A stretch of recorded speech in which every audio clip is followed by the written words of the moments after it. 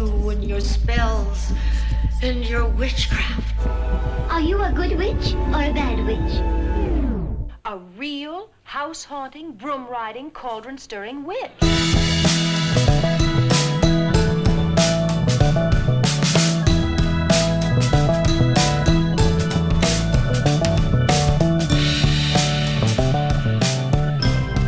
Hello, and welcome back to Bitchcraft, spirituality for shitty people. On this week's episode, I am talking about a very requested topic, which is the narcissist-empath dynamic and how it kind of plays out within all of us. We are in Mercury retrograde. Mercury is retrograding through the sign of Libra. The sun just entered Libra. Libra is all about balance and harmony and relationships. But with Mercury retrograding through the sign of Libra, we can have communication issues, unresolution within relationship dynamics get brought up. You get the text from the ex, old flames reappearing, misunderstandings. So just remember to try and remain patient and pause before speaking. Although this is the season for relationships, it is ill-advised to get into a relationship when Mercury is retrograding through Libra. This month, the sun is moving pretty close to Mars, which is the planet of war and how we fuck and how we fight. So there's kind of a sense of ambition and motivation, particularly during the first 2 weeks of October. And then Pluto squares shit-stirring dwarf planet. I love saying that. Shit-stirring dwarf planet Eris, which is about female resentment and female rage. So I'm going to go ahead and assume that there's probably going to be some collective discussion around women's issues, women's rights, probably during the first 2 weeks of October. The last time Pluto and Eris were interacting was during the Women's March, and before that, I think it was the first Me Too movement. So we're kind of sensing similar themes here, and I think with what's happening in Texas, could be related to abortion. Canada just signed another new restrictive abortion bill. We have a new moon on the 6th, promising prosperity in relationships. In the sign of Libra, I feel like Libra teaches us that the outer world is a reflection of the inner state. And if you can go inside and somehow find some semblance of harmony, some semblance of peace, eventually it will make its way out to the external. So Libra, in essence, is not necessarily solely focused on relationships, although I would say it is the sign of codependency. A lot of Libras are codependent. But it's kind of about finding that synchronicity between the inner landscape and the outer one. And sometimes, restoring balance. In Virgo season, we're all about martyrdom and health and self-improvement. And in Libra, we're kind of trying to find, balance, equilibrium. With Mars transiting with the sun, although Libra is associated with harmony and peace, the placements of this particular Libra season with Mercury retrograding too are more about maybe finding balance for things that have already happened. Like I think Mercury retrograde, we reflect on old things. We don't necessarily get a lot of new things. So it's almost like there's something that needs to be revisited. There's a conflict that needs to be rehashed or examined. I feel like this is a time to restore peace where we have unresolved issues with people. Now, without further ado, I would like to introduce my guest, Elle, who is a dear, dear friend, an incredible artist. I spoke to him underneath my willow tree on the hike. We were in the middle of the Hollywood Hills. Right underneath the Hollywood sign, there's a giant willow tree, which is where next to Madonna's old house. And I go and I visit this tree every day, and we recorded the podcast by this tree. at night. It was completely dark. There were coyotes running around us. I think there is audio of the coyotes. There are some ambient sounds coming from this interview. Helicopters, crickets, frogs, coyotes. This is the real deal, so buckle in. Hello, and welcome to episode 4 of Bitchcraft. I'm here with my best friend, alchemist, artist, co-founder of Astral Oracles, genius space brother, sorcerer, Elle. Hi, thanks for having me. Thanks for being here. I'm really excited. You were a really astronomical part of my awakening journey. I feel like we went through a lot of stuff in 2016. Do you want to kind of unpack some of what that looked like and felt like? Yeah, I mean, for me, it was, we met at the end of my Saturn return. So yeah. My whole life was, pretty chaotic, and broke up with a longtime partner and lost my job, had like $20, but also had like not really done much healing work and everything. And so yeah, I would say it was one of the darkest times of my life for sure, and it was like preceded my like first really big awakening, which I definitely credit with like our friendship and our other friends and experiences we were having. And but yeah, I mean, I think a lot of it, or for me, like the biggest like shift, and as you know, sometimes shifts are smaller, you don't really notice them, but sometimes it feels like a huge, all the curtains are pulled back and everything becomes clear. And that happened to me on that trip that we went to in Sedona. That was pretty quick after we started hanging out. Because, yeah, Naomi had moved to Berlin. And so we went out to Palm Springs to do those readings at the Ace Hotel. That was really wild. We saw the Pleiades open up as a vortex. And we saw the Pleiades open up and vibrate. And this was the first time I'd ever kind of been prompted or encouraged to do readings by Elle.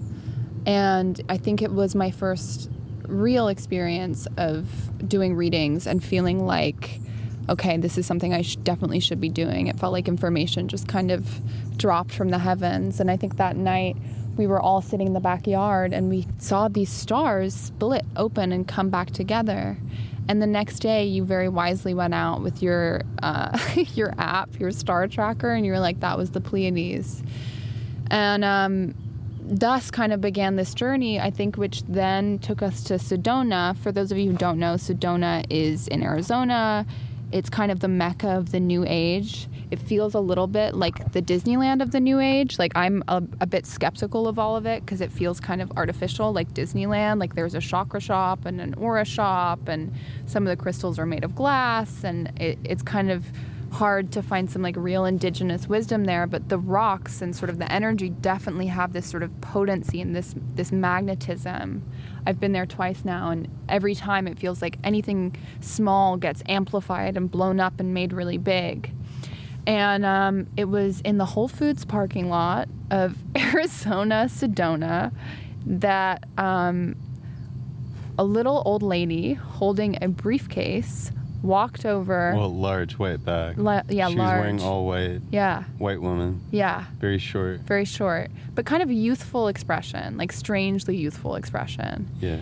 And she hobbled over and... This was at night. It was at like night. 10 or 11 or something. Yeah. And she asked for a ride to the Denny's, which was 45 minutes away. First it was the gas station.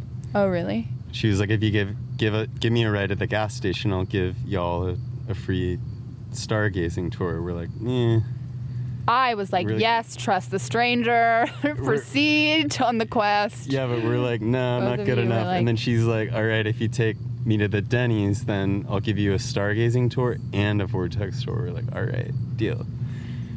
So but it was me and another guy and then you, so we felt safe. It was fine. So she gets in the car and she's like, I'll take you to the stargazing tour right now. So she's like, go this way, turn right, turn left. And well, first we checked in the hotel, and when we checked in the hotel, she was doing something. Yeah, the boys were in the hotel, and she put her hands on my shoulders, and she said, you're a healer. I'm here to initiate you to my mystery school, and I'm part of the Great White Brotherhood and Sisterhood of Ascended Masters of Light.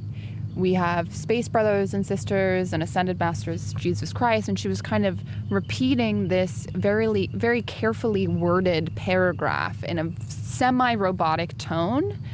And it kind of freaked me out. But at this point, I'd just given my first reading. I realized that I had this, pull towards doing this sort of psychic work. And so I was, just kind of in awe. And the boys came back in the car, and she starts directing us towards somewhere called the Enchantment Resort to look at the stars. And we're both thinking, we weren't saying it, but like, fuck, is this... Like a CIA. Is she CIA? Is she gonna, kidnap us? Like, what? It was weird. And then... There was a weird energy around it, for sure. But then we're asking her questions like, well, what? Do you see aliens out here? Do you see UFOs? Like, what? And she's like, yeah, the Space Brothers and Sisters. And then reciting the same paragraph. But then all of a sudden, she had her normal voice, and then she's like, and Jesus Christ is the master, and he was baptized by John the Baptist. Like, in this really robot thing. Like she was totally possessed by this energy. It was very strange. But she took us to the tour. It was awesome. We saw a bunch of UFOs. For sure. Yeah, it was crazy. They were not drones. They were not balloons. They were lights moving around in ways that none of those things can move around. Yeah. For sure. And then we went back. We took her to the Denny's, and then she did this meditation, and she was saying, like, pull down the golden light and see the light. And I couldn't pull it down. So I was going through this dark moment, and I was like, fuck, like, why can't I pull this down? I was just crying in the back seat, and that was kind of weird. But I also was kind of resisting her energy. It was kind of strange. And then we went back to the hotel, and then we decided to go back up to the stargazing thing, and that was cool. And we were really drunk. Got very drunk. Underneath the stars.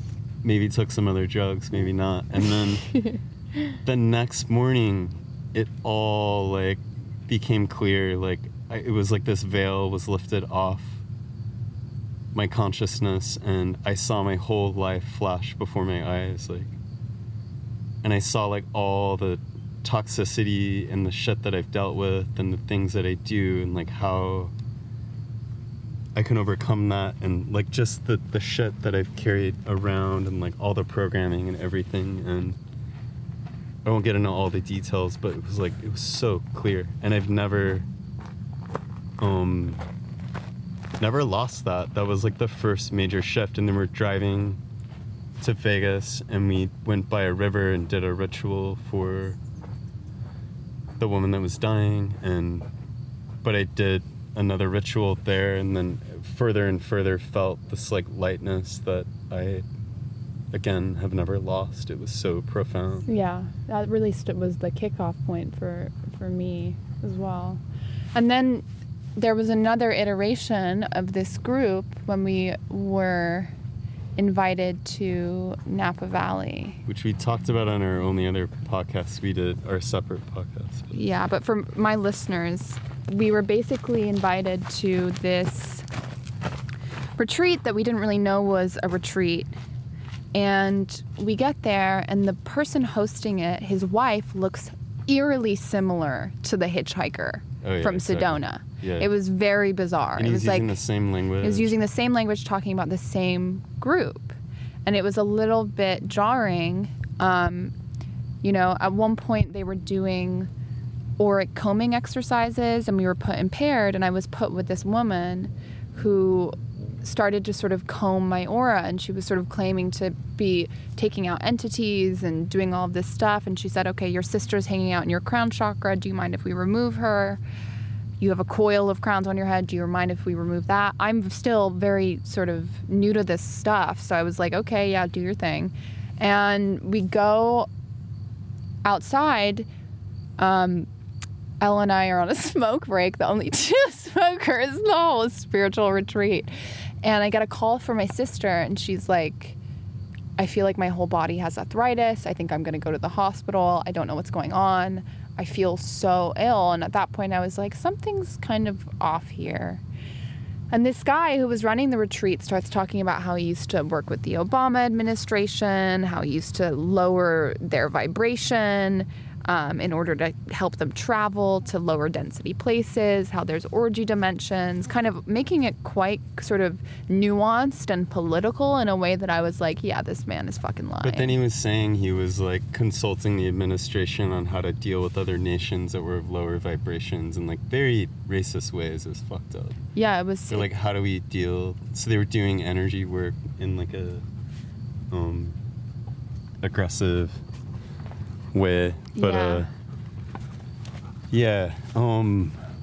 but yeah, and then we went back. We were kind of worried we were being followed because we were seeing like drones at the park and shit, and because the CIA was involved in this operation. Yeah, the people who were hosting this event had ties to like the Department of National Security during the legit CIA stuff too. So we were kind of worried about that, whatever, and then we were like in Laurel Canyon or something near some place that we were used to do rituals at, and then there was one of those like take a book, leave a book things, and we looked at it and it was all this new age shit, and there was one that was like, it was what's his name, Benjamin Cream, who declared himself the Mayetra and whatever, and we're like, what the fuck is this? And so reading that, it was all the same language of these people, and we're trying to figure out what's going on. And then it talked about the 7 rays, and we're like, we got to go to the Inn of the 7 rays.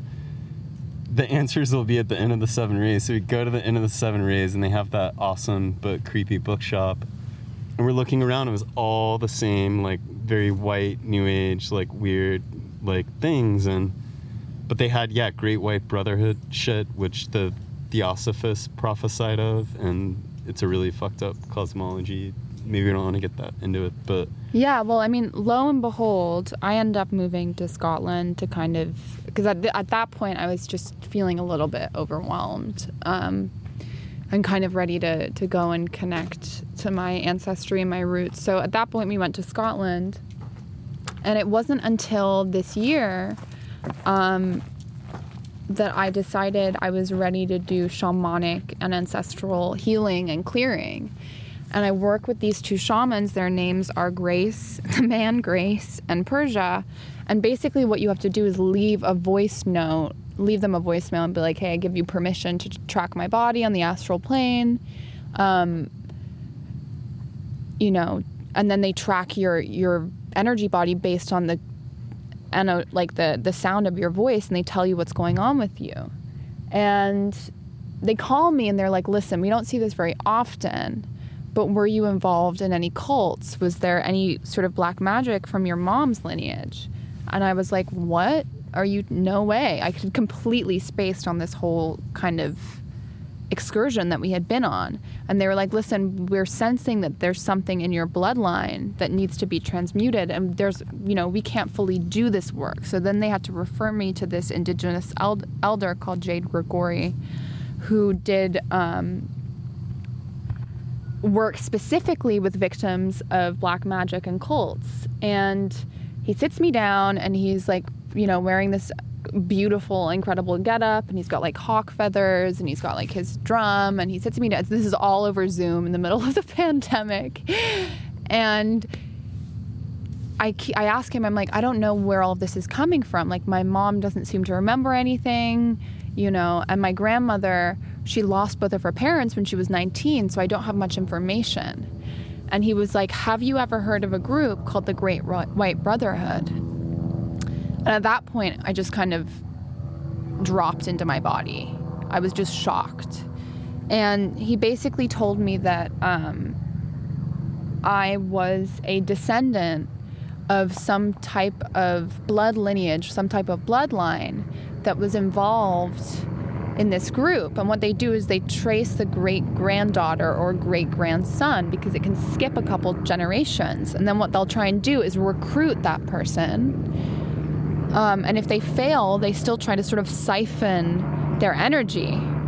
And he kind of alluded to it being some, linked to some cataclysm with that meteor Maladek. Do you know what I'm talking about? Some type of Mars Anunnaki cataclysm, some type of insanity. Some Gnostic things. Yeah. And then, that was kind of when it started to set in with me, and I consulted my parents about it. And before I was born, my mom was pregnant with another baby, and it was right after she got pregnant that my dad had a manic episode / awakening, and was convinced that my mom's side of the family were basically satanic and in a dark magic cult, and were gonna kill this baby that my mom was about to have. And my mom, who was so traumatized, miscarried, and my dad ended up going and checking himself into a psych ward. So it kind of brought it full circle. And I think for my dad, it was kind of validating, because I think that what maybe he was experiencing was a shamanic experience, as his sort of cosmic fiber melded and mingled with my mother's. And later on, I found out that my great-grandmother was kind of a part of some of these groups. So yeah, it's come full circle in that sense, some of this stuff, but it's intense. I think it definitely has felt like living in some sort of conspiracy or living in some type of movie. I don't know how you feel, Elle, about it. I definitely feel like my life is a beautiful film that I could never make up. That's more beautiful and awesome than any movie I've ever seen, and I'm full of gratitude for that. All the just moments of transcendence and magic and weird things, and it's you just can't make it up. And you can't make it up. You cannot make it up. It's shit that they wish. Yeah, that's why I get bored with occult cinema and magic cinema, because they never get it on point. It's very rare. Whenever I describe our relationship, or even if I'm talking to a client about co-creating reality in relationships, I always explain with Elle, whenever I leave or go anywhere with Elle, because his worldview is so expansive, because he has a magical way of thinking, bizarre and miraculous things happen in our friendship to us that are just indescribable, very difficult to explain. And they don't happen with most other people. And I think that's because you've broken down so much programming. You really have this unified way of viewing reality that's quite spectacular and magical. And it's also just believing what you see and being open to things. And I think a lot of people it can be a slippery slope, because people get really into synchronicities, but a lot of that can get programmed into material manifestations. It's oh my god, I just saw 11:11. My crush just texted me, and it means we're twin flames or some shit, and maybe that's true, but Do you think that that's maybe the early stage of awakening, and then it kind of moves on to okay, you have all of these crazy synchronicities, these magical experiences, you start to understand that your words are creating reality, that your thoughts are creating reality, and now have a toxic relationship? Yeah, I think that's the thing, is there are stages, and that's why I have no judgment with anyone that does any kind of magic, even if they're casting love spells or job spells or money spells or whatever. And I've done that. I don't do it anymore. But it's that's a part of that process of further awakening and seeing your power. And then a huge part of that is realizing that, all right, I got this thing, it's temporary, or I don't know, maybe it partially fulfills you, but I think the trap of this 3D world is that nothing individually can materially fulfill us, but it's like everything, and it's internal and it's external. So, but yeah, that's the trap of like material magic, is that people think, oh, I'll get this dream home, this dream job, this dream lover, and then I'll be happy forever. And it's just not how it works. Like, how it works is you can be happy forever, always, once you see that, and if you do the inner work, and then everything becomes that a comes reflection. and goes, it builds on that. And I'm not saying material things are bad, they're not. That's why we're here. We're in these 3D bodies. Everything's awesome, but it's both those things together. And again, it's like the promise of a future state and not being fulfilled until you obtain or achieve a thing. That's the trap, and that's the trap of the Matrix. That's the unhealed masculine, which is, I think, another big topic that I wanted to tackle with you today, because it feels like such a pertinent theme. I think that there is the divine feminine, which is the non-physical, the subconscious, what you can't see, what you're experiencing, what you can't feel, what you can feel. Like the High Priestess tarot card? Yeah, the High Priestess. It's the internal world. It's your internal landscape. It's your internal hemisphere. It's how you are sort of feeling and intuiting. And the external world is just a hologram. It's just a kind of rendition of that we're experiencing in the physical, but it isn't the whole picture. The same with how the subconscious is sort of 98% of the brain is subconscious. You know, and we also have 2-strand DNA. One strand is mammalian, which is, you know, can I care for this? You know, will this nourish me? It's sort of like the nurturing principle. And then the other strand is reptilian, which is, can I fuck this? Can I feed on this? Will this help? Can I yeah. Will this help me survive?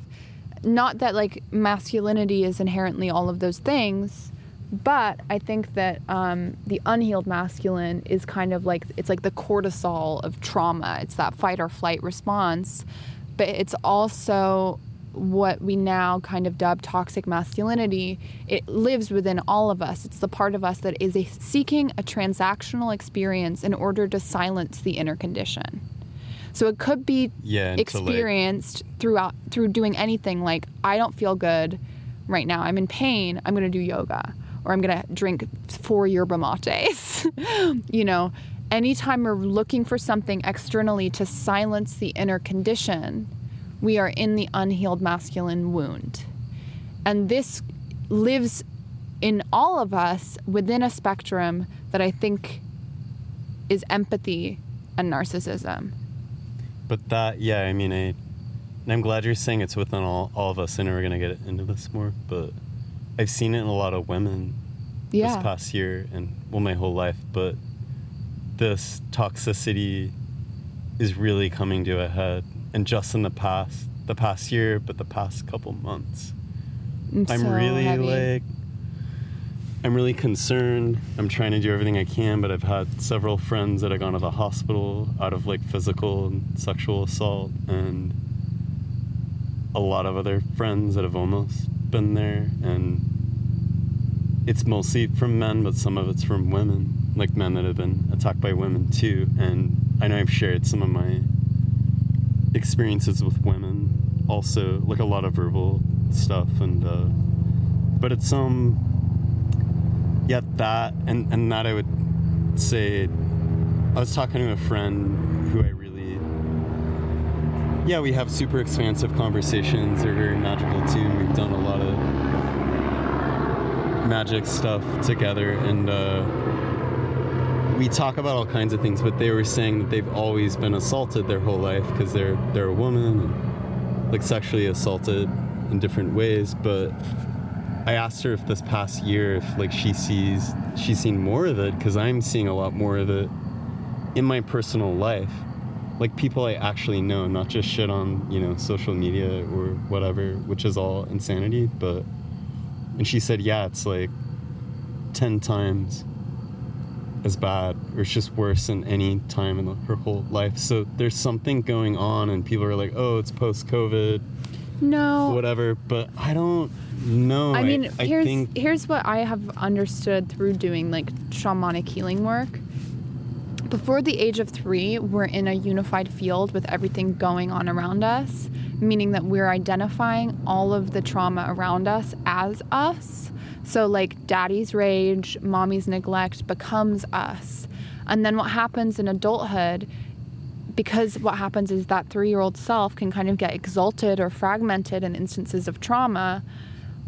What happens in adulthood is we're drawn to people who will reenact that core wounding, because there's a part of us that thinks, okay, this time I'll get it right. This time I'll get this, narcissistic person to turn around and stop neglecting me, or I'll get this, person to stop being so angry. And because of what the nature of this lifetime, which I do believe we're meant to heal some of this generational trauma, we're meant to learn like unconditional love really here now in this lifetime. That's what we came here to do. We're heart warriors. That's truly what I believe we came here to do. What has to happen is it's going to get a lot worse before it gets better. Like this is things are kind of speeding up where we're seeing these reenactments in real time. And the problem is that it's very difficult to unhook from those toxic dynamics, particularly with the unhealed masculine or the narcissistic wound, as they say in psychology, if you haven't reacquainted yourself with the pain inside of you. Yeah, no, and that's I've done it.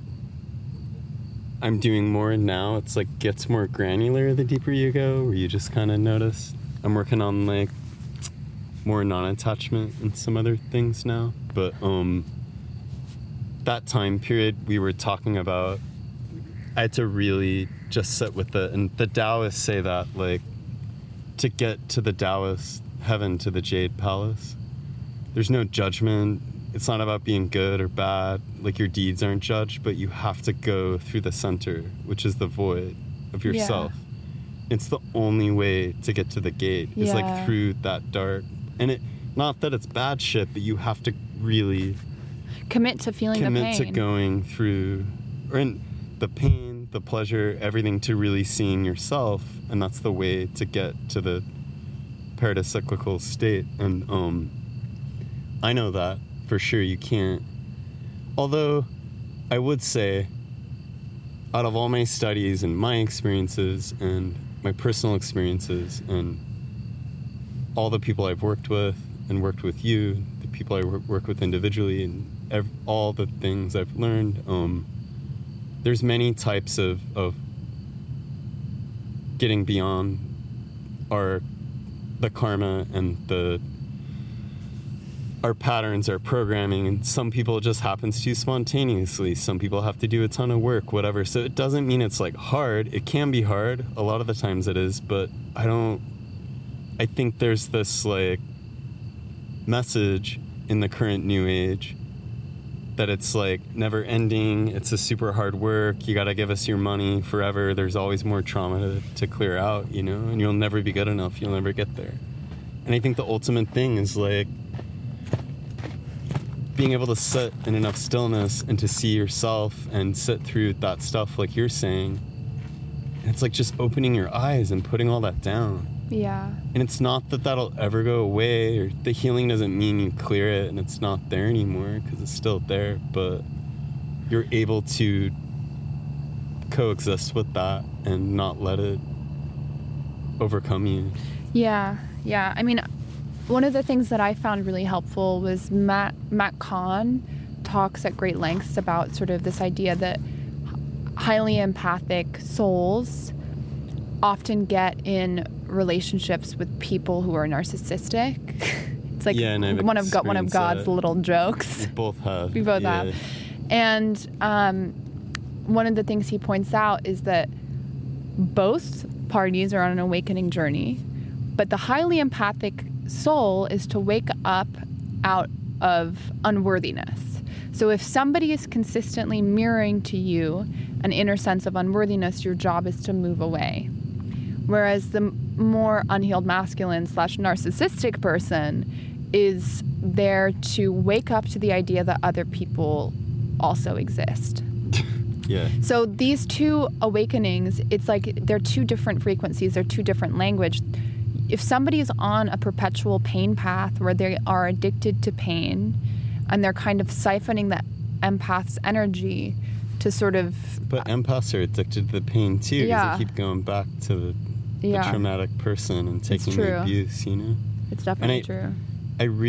I'm glad you just said this, because that's what I continually do, and what I've had to do is look in the mirror, because it's easy to point a finger at an abuser or someone who's really toxic and say, oh, that's not, acceptable, and they're wrong, and they are. But, like, what are we doing to contribute to that, or how do we allow that? And what, like you said, like, what approval do we need, or we're the other half of that?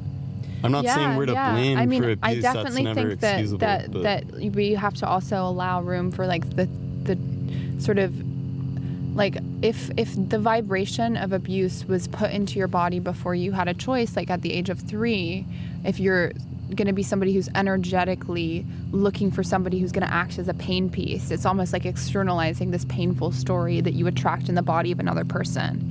The only way that I have learned to treat that malady, because it can feel like an addiction, it can feel like, if I just get this person to see me and to hear me and to love me, then I'll be okay, then I'll be safe, because I didn't, get the love that I needed in childhood, not because my parents weren't beautiful, incredible people, but none of our parents knew how to love. None of our parents knew what unconditional, self-sustaining, sovereign love was. Everybody is taught to seek and source love from something outside of themselves. And that is the unhealed masculine wound. It's where we're looking for something externally to fulfill an inner sense of void. So even empaths are doing that, but they're just doing it, through flipped. Needing the toxic person to affirm their pain. Yeah, exactly. And like trying to correct that, or hoping that they can find true love or receive that love through, because I think as an empath, you see the divinity. The divinity with everyone. You see the good side, and you kind of put your blinders on the shitty part, so you kind of ignore the red flags. And the truth is, everyone is divine, everyone is God. And you can see that really clearly, so that's why you allow for that. And especially as like a healer, like you and I are in the healer zone, and working with, I don't really identify as that, because I do that, but I just question the whole healing paradigm and the way I was talking about the New Age. So, but I guide people for sure often, and but yeah, it's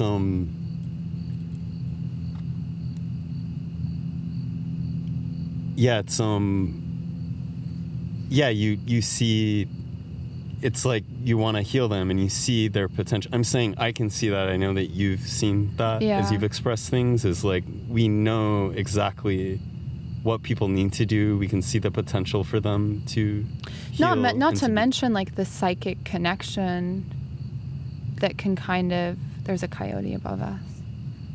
Oh. Not to mention the psychic connection that can kind of loop you energetically into somebody's inner drama. Like oftentimes we become corded with sexual partners.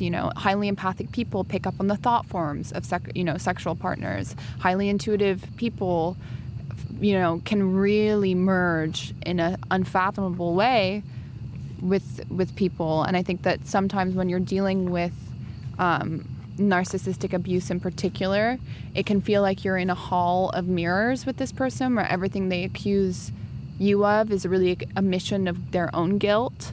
And so it can, take a tremendous amount of self-control to try and detach and rewire your sort of neural pathways. Well, and then there's at least in my experience, I think there's the realization, and you can have an awakening to all this. You can see it so clearly, which that was a part of what I was describing in Sedona. That was phase 1.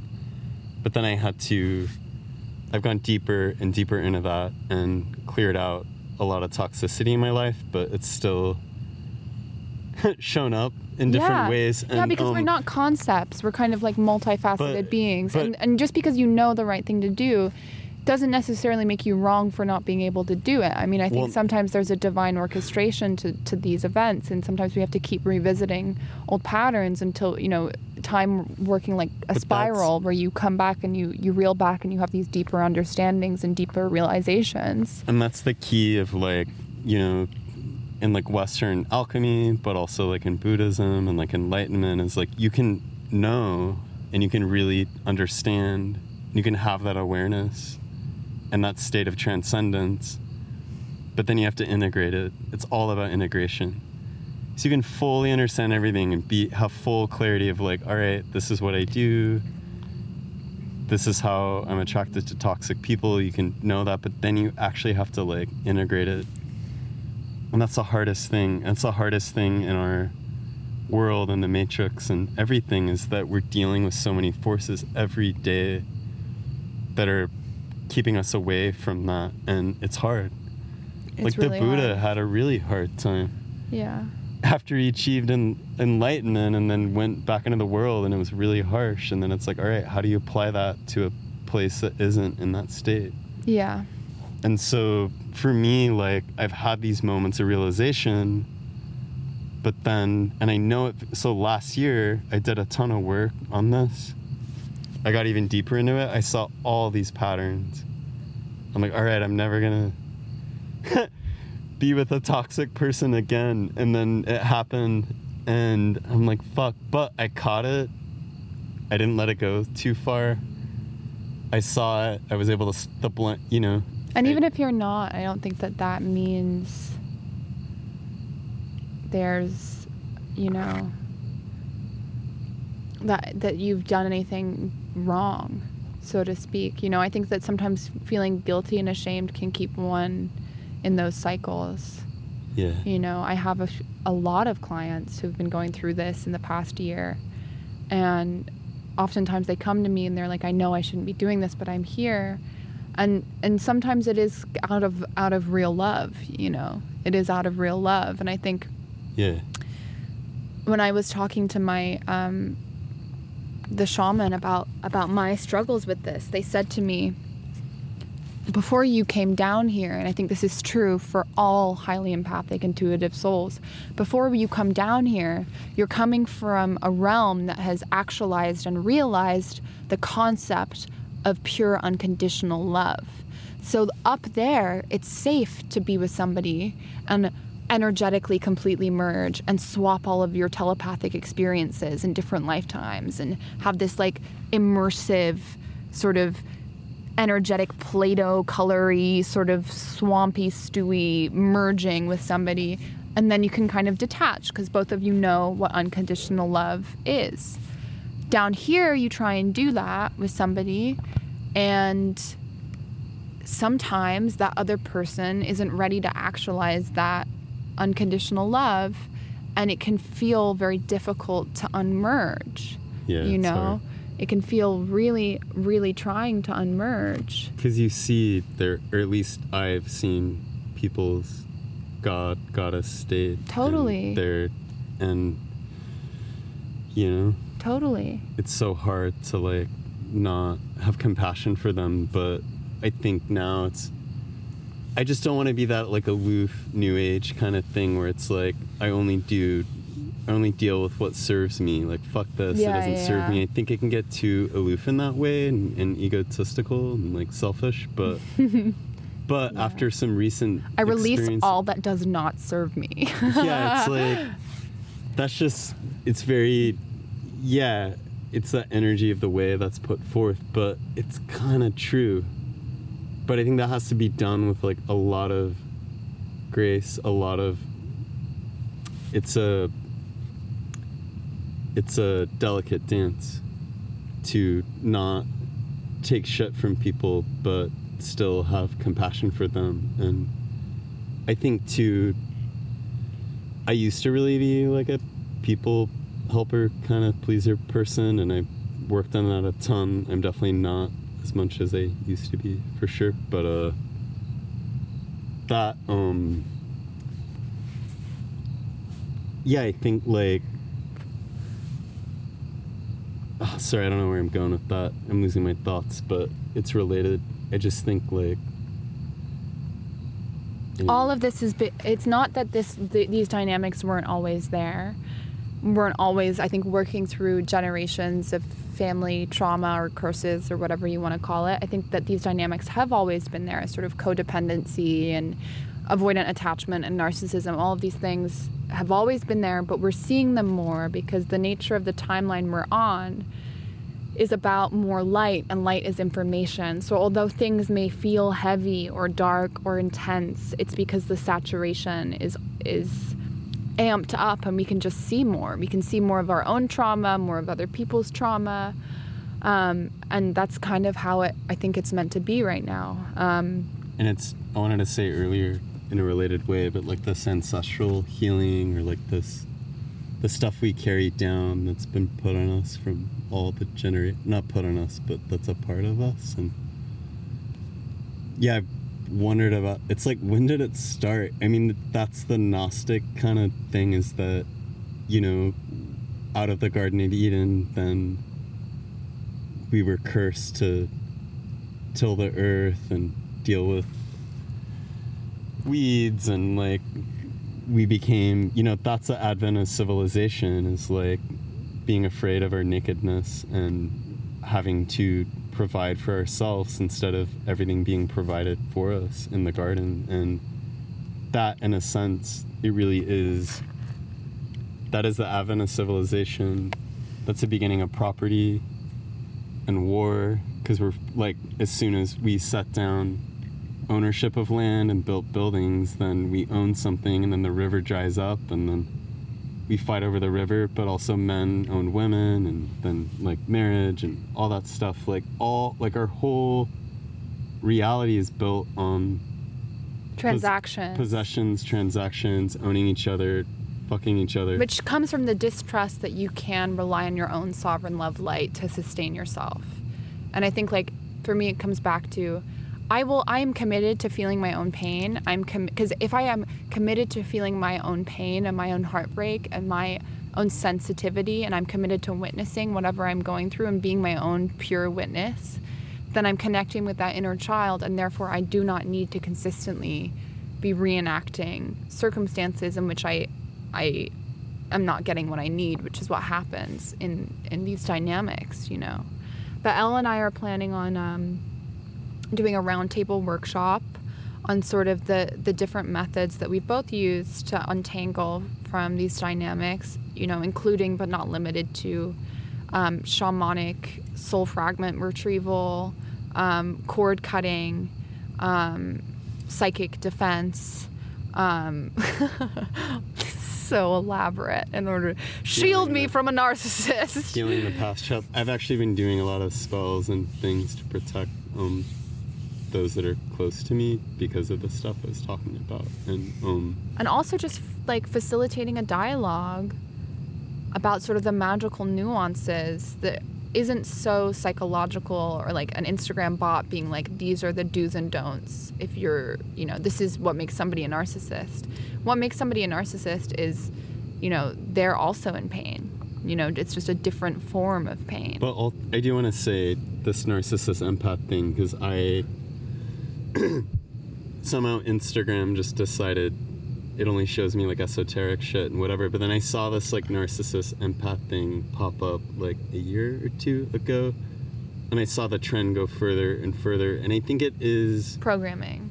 It's programming, and it is sort of a psyop. And there's like this, it's so binary that it's like, I'm the empath, you're the narcissist, and a lot of it's like about how the narcissist can never heal, they'll never change, and like, so it's rooting us in these identities and these things and pitting us against each other.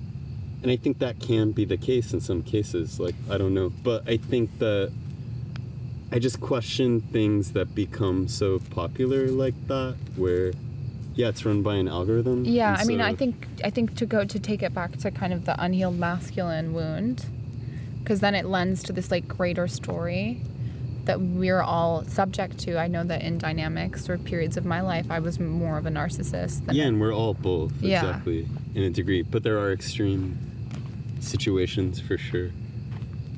But I think that also gets back to, yeah, like you're saying, this workshop, and we're talking about our individual, like, processes with this, and the alchemy and the healing and whatnot. And I am a believer, even beyond this, what we're talking about, that the greatest thing we can do to heal the world is to heal ourselves. And if everybody did that, then, right? Yeah, in because theory, I mean, that's that is what we need to come back to, which is the instead of like trying to fix subconscious is everyone running else. the show. If we're externalizing pain and we're caught up in the story of what's going wrong, we're forgetting that the subconscious is the root of the simulation of the pain.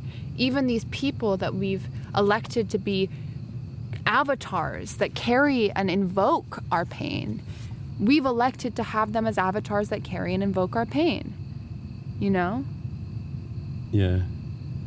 But So it's almost like you just, rather than think of them as the root cause, be like, okay, this person is a mirror of something it's a happening manifestation subconsciously. It's a manifestation of an energy that you're entangled with, that you have been your whole life, probably, that you have to sort that out and how to get outside of those patterns and those ways of receiving love and whatnot. But what I was getting at too is, like, I think the first thing we do, what everybody does, is heals themselves.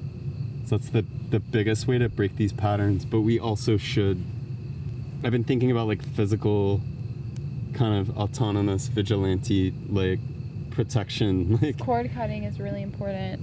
no, Also- no, but I mean, like, we need like to keep each other safe too, because shit's crazy right now, and be aware and be there for each other, because it's pretty wild. The shit is out of control. So, People are getting possessed out here and in that Los Angeles, California. the possession thing too, which I realized years ago, but everything is a possession of an energy, right? Yeah. Unless you're, like, just completely centered and, like, kind of unattached or whatever, like you're observing or whatever. But even love, I mean that in a romantic way, not like an omnidimensional, universal, cosmic, unconditional way, but because that's unattached to, like, any individual object. But even love as a possession, it can be a very good possession, but that's why it can get so crazy, because you're stuck in that energy, you know, and you're in that tunnel. Yeah. Like, romantic love, especially in the Matrix, can really turn into a possession, but so can, yeah, like, abuse, anger, greed, Addiction. fear, addiction. Like, they're all, like, when you're stuck in this field, you know, that is, I mean, because I believe, and a lot of my friends that are all types of magical practitioners all around the world, like, we have some Romani friends that are part of Astral Oracles and in Romania, and a voodoo priest told me this too, and there's a shaman. I mean, I'm just friends with a lot of people, but they all say, I'm not saying this is how it is, but a lot of people that I know agree that entities are manifestations of an energy field. And then they appear, if you see one or you're calling on it or whatever, they're a manifested form of that field, you know? Or even disembodied parts of the shadow.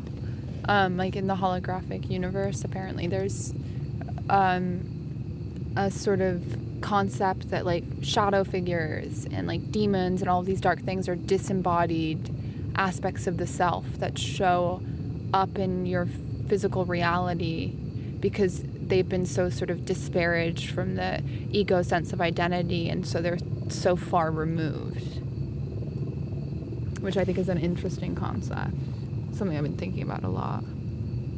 But what's the, like, yeah, I don't know, where do we go? I guess we keep figuring this out. Keep trudging. Keep trudging through Libra season, the season of relationships that we're about to enter. Really? Yeah, What's going on? Mercury's retrograding. Oh, shit. But Mercury gets way too much credit, right? you've said. I mean, I honestly not think that that bad. it's It can work to totally your a advantage. self-fulfilling prophecy when people are like, eh. Mercury is in retro. Yeah. Mercury retrograde in Libra is interesting because Libra is ruled by Venus. So I perceive it as, okay, if there's unfinished conversations that need to be had, unresolved conflict, unfinished business and relationships, those are going to kind of make... In passings, too? Unpassings, yeah. Like In old... past, past, yeah. Things from the past coming, yeah. Yeah, so it's a good time to talk about this topic. So, Elle, do you have any platforms or things you want to share? Where can my listeners keep up with you? I do, but I'm hard to find. I can also write it in my description. Okay, cool. We'll do that. Yeah, I'm kind of a... Yeah, well, we should share the Astral Oracle stuff on our site, and we're doing I'd say that we're building an outdoor temple up near Arrowhead in the forest. It's not gonna happen really soon, but we're working on it now, and we have some good features coming out and stuff like that, but we're ramping up a lot of our activities, and that would be cool to feature. And yeah, I'm doing some stuff too. We could point to my Akashic record interwebs portals for sure. So yeah. Anyway, but well. All right. Thank you so much for joining me. Thanks. Oh my for God, there's a having coyote. me. Yeah, we're sitting Oh my by God, this. there's literally a coyote. That's a fox. That's a fox? No, it's a coyote. Sorry, we've been recording this podcast It is from... good. Okay, it's staring right at us. We're by this tree, this very magical tree. It's the willow tree I say my prayers to around the back side of Madonna's old house in Beechwood Canyon. And yeah, hence the crows and the footsteps and all of the background noise that only adds to the ambiance of this beautiful show. I'll add one thing and then we'll go, but we've done that like shamanic drumming kind of universal thing, which like the Michael Harner thing, which is kind of problematic, but I don't think it is. It gets to like a synthesis of... Anyway, we don't need to unpack it fully, but I've done it, and but the entity that appeared was that thing we just saw, like this tiny coyote. Really? Yeah. That's this animal that like has one. guided me. So, This is literally... oh, wow. There's another one. Now you've got a... You know, in the Navajo creation myth, the earth was built by the trickster spirit, because coyotes symbolize magic. I don't know if you knew this. They're the symbol of magic and the magician. And the raven. Yeah, ravens, crows. I'm going to New York to do a show next week, and I'm blocking the possibility of the technological singularity, and yeah, I'm using some black feathers for the purpose of that, but That's yeah, interesting. That's really interesting, because then the Morrigan, the Celtic goddess, who's supposed to be able to shapeshift into a crow and a raven, she has this whole battle cry where she talks about like the phantom of the airwaves, which could be like the internet. Wow. And she like goes after, like her whole job, the Morrigan, was to knock kings off of their stances of power through verbal magic and through oration. So she would come, if somebody was not treating the land correctly or taking care of the earth, she would appear to this like king, and she would go off on this sort of like long, very cleverly worded poem. And one of the things that she summons is a flock of ravens to defeat the phantoms of the airwaves, which I've always thought about as like... Wait, can we summon all the ravens to tear down the 5G tower? Yeah. I've heard they've already been doing that. Also the singularity, fuck that. Yeah. We were talking about it earlier. Now we're talking way too long. But yeah, thanks everyone for listening to this, and thanks for having me on this. Of course, I love you. I'm sure this will be the first of many. All right. Thank you. Thank you. Good night. Thank you so much for listening. we will be back in 2 weeks with more bitchcraft.